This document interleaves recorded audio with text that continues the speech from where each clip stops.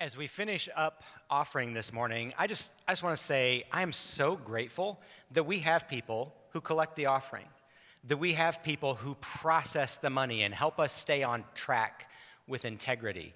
I'm grateful that for probably anybody who wants it, that you come in here with a coffee this morning and maybe a cookie or two. I'm grateful for people who are serving right now, ministering to the kids, to the young ones. If you've got kids in nursery or kids ministry, when you leave here, would you thank them for that? When you see them, tell them thank you. I'm grateful that people greeted you this morning.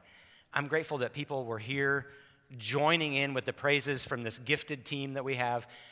I love that this church is a place where everybody belongs, where everybody's got a place. I'm just really grateful for that. So that was not planned. That's just a bonus. I'm Brad Miller. I'm not Johnny, obviously. I get to be pastor of missions and discipleship here, and I'm really glad to be here. We're going to continue the Timeless series this morning, and we're going to start with trivia. Now, this first one, you should be able to track with me. Who was the first president of the United States? Say it loud if you know. George Washington. Thank you. We should have been pretty good on that answer, right? Now, second question, who swore him in? Say it loud. Robert Livingston. It's all right, I didn't know till I looked it up this week either. And then the third and final question, who was Robert Livingston's mom? Yes, Mrs. Livingston, that's good. Her name was Margaret Beekman Livingston. So I know you really wanted to know that. That's kind of how 1 Samuel starts out. 1 Samuel is one of the historical books, and it starts with the story of Hannah, who has this miraculous birth. She was barren, and then she prays, and she conceives, and she gives birth to Samuel, who is a prophet, a judge prophet of Israel, and then he's the one that sort of swears in, he anoints the first king of Israel. So it's sort of like Robert Livingston's mom. That's where 1 Samuel starts. It's a really obscure thing, and there's a lot of cool lessons in it. One of them is like, everybody matters. Everybody's got a place in God's kingdom. It doesn't matter how obscure you might be, everybody's got a place. But that's not where we're going today. After her son Samuel is born, she's just full of praise to God because she was barren and she has this son. And she sings this song of praise. It lays out some big themes, actually, for the book of 1 Samuel, 1 and 2 Samuel both. God opposes the proud, gives grace to the humble. Despite human evil, God is at work. And she also talks about, in the last line, how God will raise up a messianic king. In fact, the stanza says, the last thing of her prayer song says, the Lord will judge the ends of the earth, and he will give strength to his king and exalt the horn of his anointed one, his king. It's really ironic because remember, at the time that Hannah is living and that she has this son, there is no king in Israel. They're living under this period of the judges.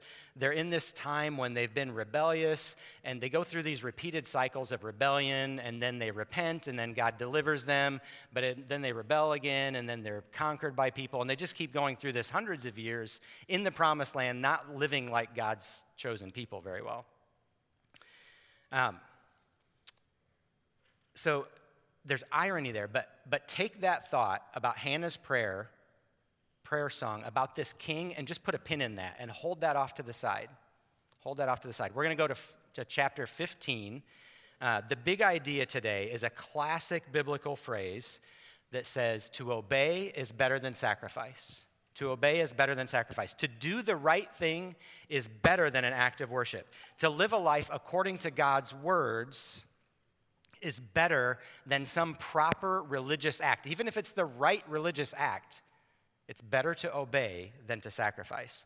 So if you haven't already, open your Bibles to 1 Samuel 15 or open your app and get to 1 Samuel 15 with me. We're going to read a bunch of the chapter, though it won't all be in order. I tried to kind of put it together thematically.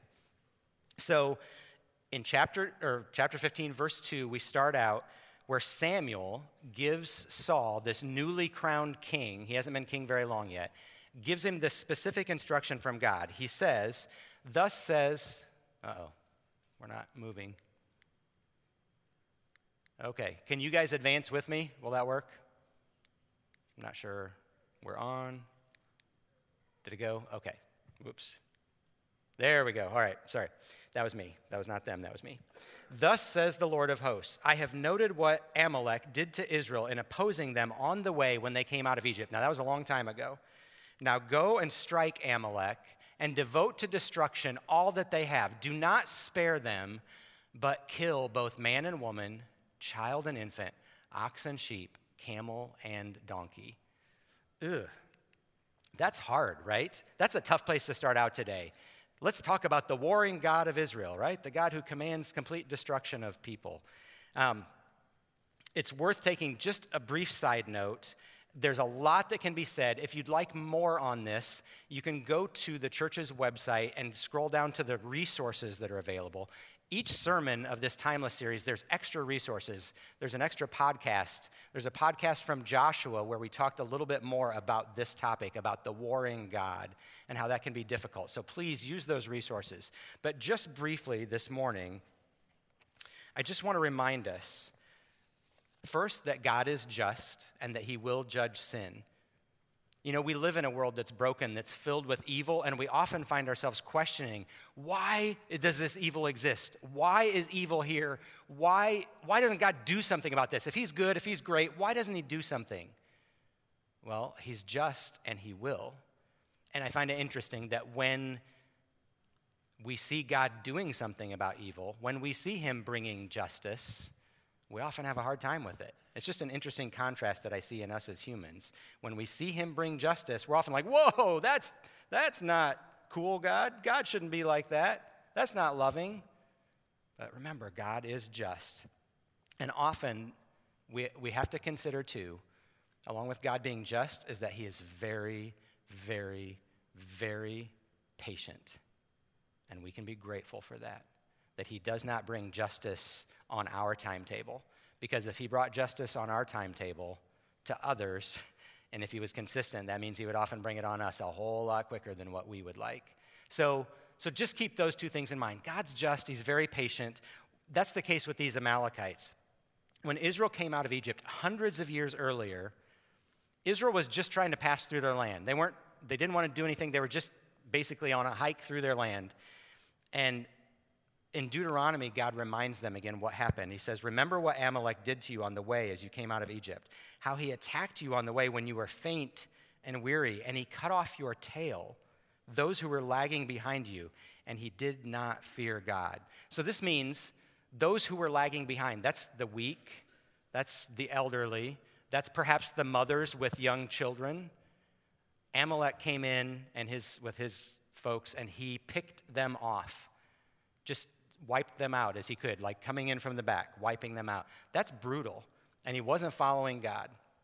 And so now, hundreds of years later, God's been patient, but he said, Amalek's time's up. Apparently, he hasn't repented. The people of Amalek have not done what's right, and now's the time for justice. And he says, I want you, Saul, to destroy them all. And this was in keeping with the custom of the day. Again, we think this warfare is really awful, but in the custom of the day, there was something called herem, where they destroyed everyone, H-E-R-E-M in English, where they destroyed everyone. They devoted everything to God. Any of the valuable metals that wouldn't burn, that went into the national God's treasury. So Israel, God was commanding them to do this thing, eliminate them completely. And part of that, again, on Israel's behalf, was so that they wouldn't be drawn astray from God. God knows if we're around people too much that, let me back up, strike that from your memories. God knew that for the Israelites, if the people were left in the land who were worshiping idols, that they would be tempted to be drawn astray, and he didn't want them to do that. So what happens? In verse 7, it says that Saul defeated the Amalekites from Havilah as far as Shur, which is east of Egypt, and he took Agag, the king of Amalekites, alive and devoted to destruction all the people with the edge of the sword, right? But Saul and the people spared Agag and the best of the sheep and the oxen and the fattened calves and the lambs and all that was good, and would not utterly destroy them. And all that was despised and worthless they devoted to destruction. So they killed all the people but the king, and they killed all the worthless animals, but they kept the valuable animals. Now, you and I know right off the bat, like, okay, they didn't do what they were supposed to do, right? And it's interesting, what they had mercy on was the valuable animals. They didn't have mercy on, like, the babies or the little kids. So Samuel comes to Saul, and Saul says to him, "Blessed be you to the Lord. I have performed the command of God." No, you haven't. He says, "I've carried it out. I've done it." In verse 14, this is classic biblical line again, where Samuel says, "What then is this bleating of sheep in my ears and the lowing of oxen that I hear?" This is like the first time we hear the hint of the song, "Do you hear what I hear?" But it wasn't a Christmas song. Do you hear this? Do you hear this? What's the livestock sound? If you devoted everything to destruction, there should be no livestock sound right now. And Samuel says, "Has the Lord as great delight in burnt offering and sacrifices as in obeying the voice of the Lord? Behold, to obey is better than sacrifice, and to listen than the fat of rams. For rebellion is as the sin of divination, and presumption is as iniquity and idolatry. Because you have rejected the word of God, he has also rejected you from being king over Israel." Rebellion, not obeying, is a big deal. When God says one thing and we do something different, that's a big deal. We're consulting the little wizard of our own wisdom. We're saying, "Okay, God, I know this is what you said, but I'm going to do something a little different." That's basically setting ourselves up as bigger than God. We know more. God, you said this, I'm going to do that. Rebellion is a big deal. Disobedience is a big deal. So here's the first thing I want us to consider today. When it comes to obedience, God wants 100%. King Agag was the only human being left alive from the Amalekites. The only one. But that's not 100%. And they didn't kill all the livestock and devote that to God, to destruction. They didn't do 100%. You know, partial obedience is not obedience at all. Somebody taught us this when we were raising our girls. They talked about the 10% rule. And they used the example of, you know, if you have a 1-year-old sitting in a high chair and they want to stand up, they want to get out of the seat and stand up in the high chair, it's not safe, right? So you tell your kid to sit down. Tell them, "Stay in your seat." Well, they get up again, so you have to correct them because they're not obeying. And you tell them to stay seated, and they get up again, and they're cute, but, you know, they just keep disobeying. And eventually they're starting to get the point, okay, this correction thing is not fun, it's not going well for me, Mom and Dad keep correcting me.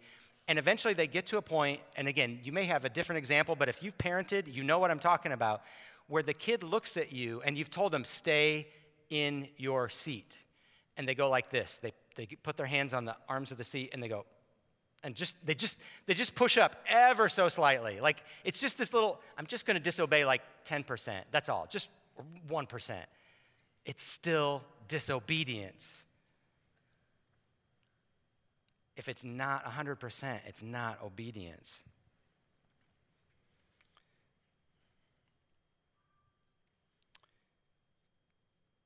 To all of you who are followers of Christ today, is there something you're neglecting in your obedience to God? Is there something that you're leaving out right now? Is there any sin that you continue indulging that you know God's called you to stop? You know he said, don't do that anymore, either from his word or from his Spirit's work in your life. Is there any voice in your conscience which you've turned a deaf ear to?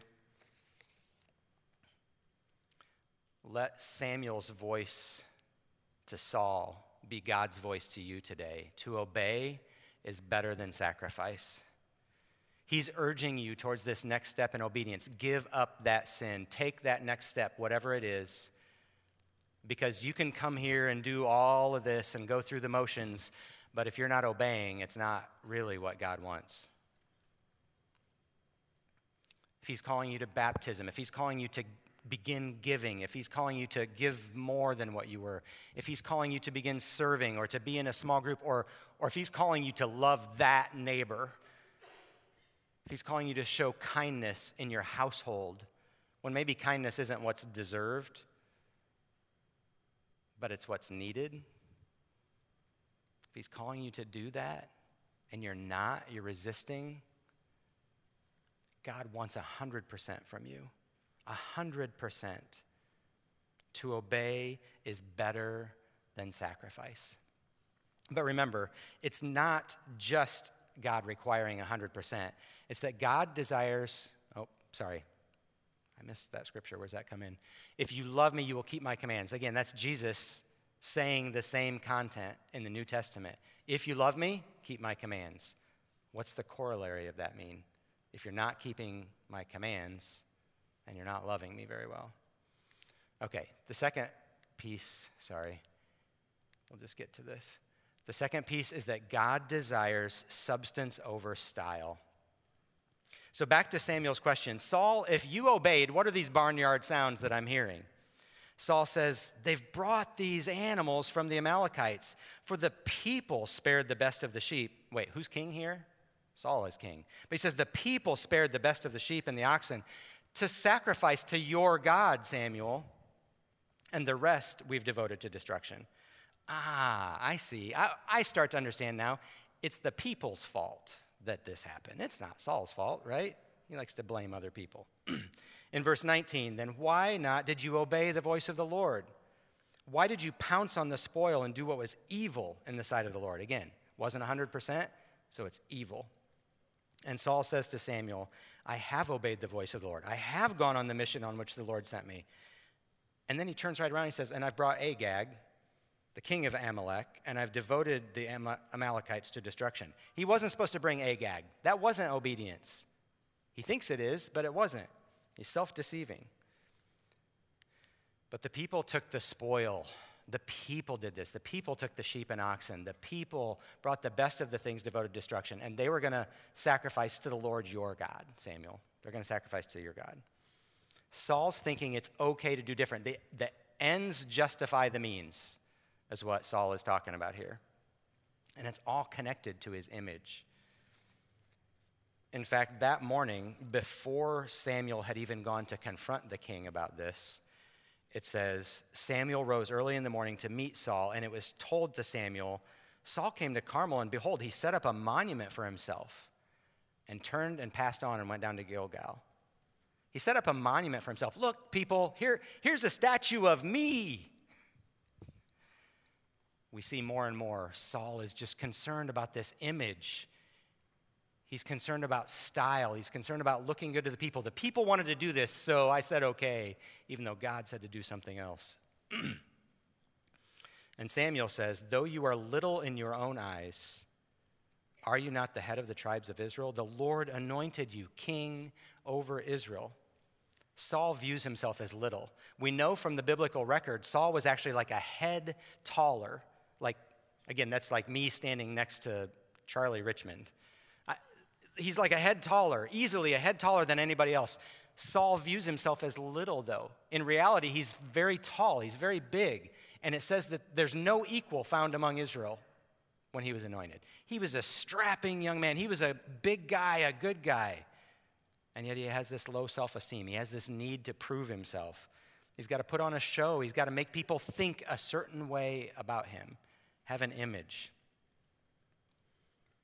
And then we see at the end of the chapter, he sort of repents, but his repentance doesn't ring true to us. Saul says to Samuel, I have sinned, for I have transgressed the commandment of the Lord in your words, because I feared the people and obeyed their voice.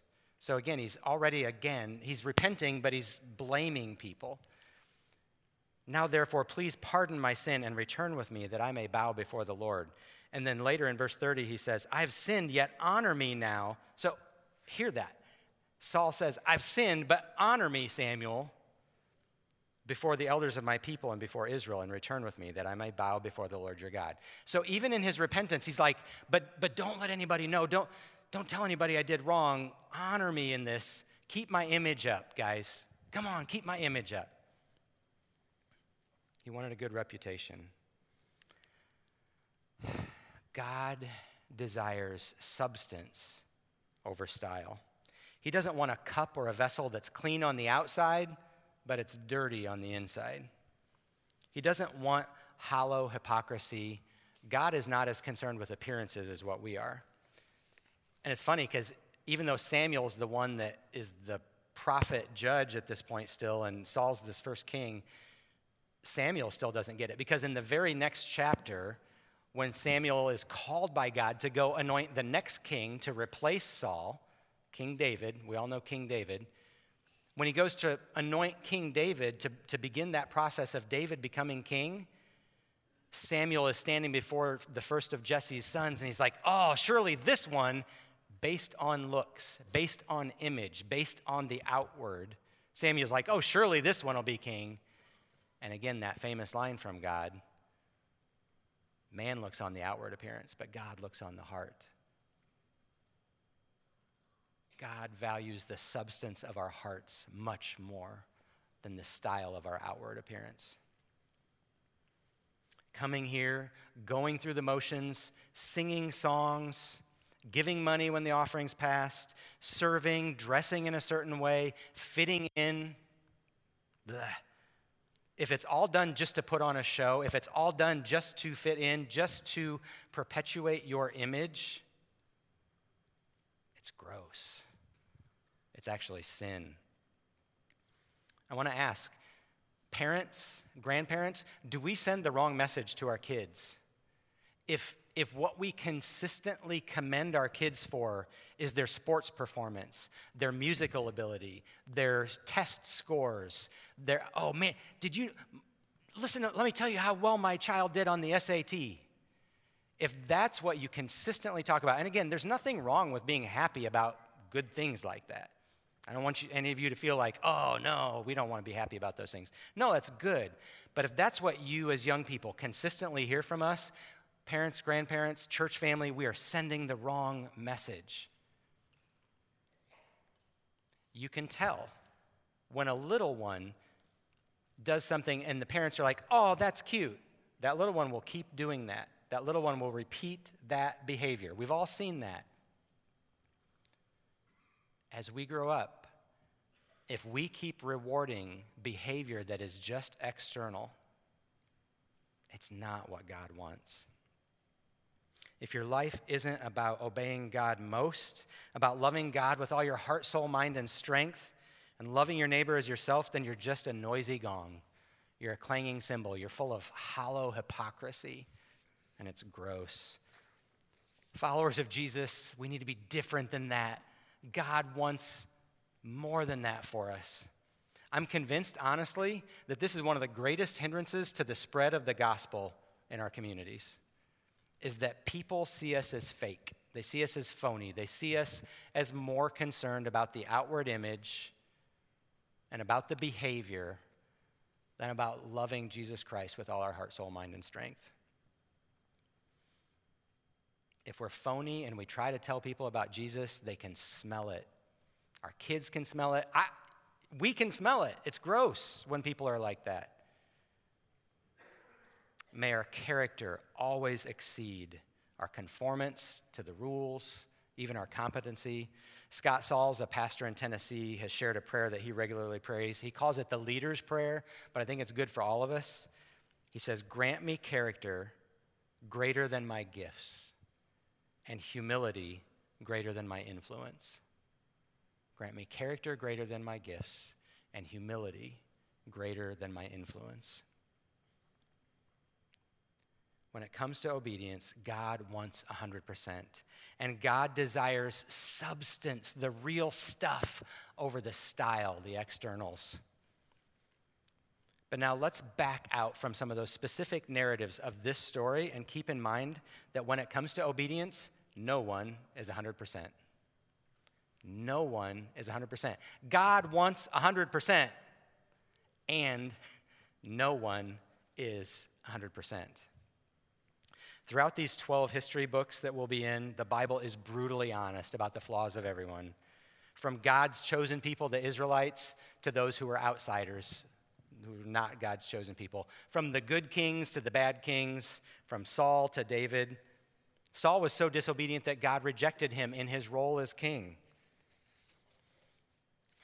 Even David, the hero king who will come after Saul, the king who slayed the giant Goliath. His flaws, his weaknesses, his sins are displayed brutally, with brutal honesty in Scripture.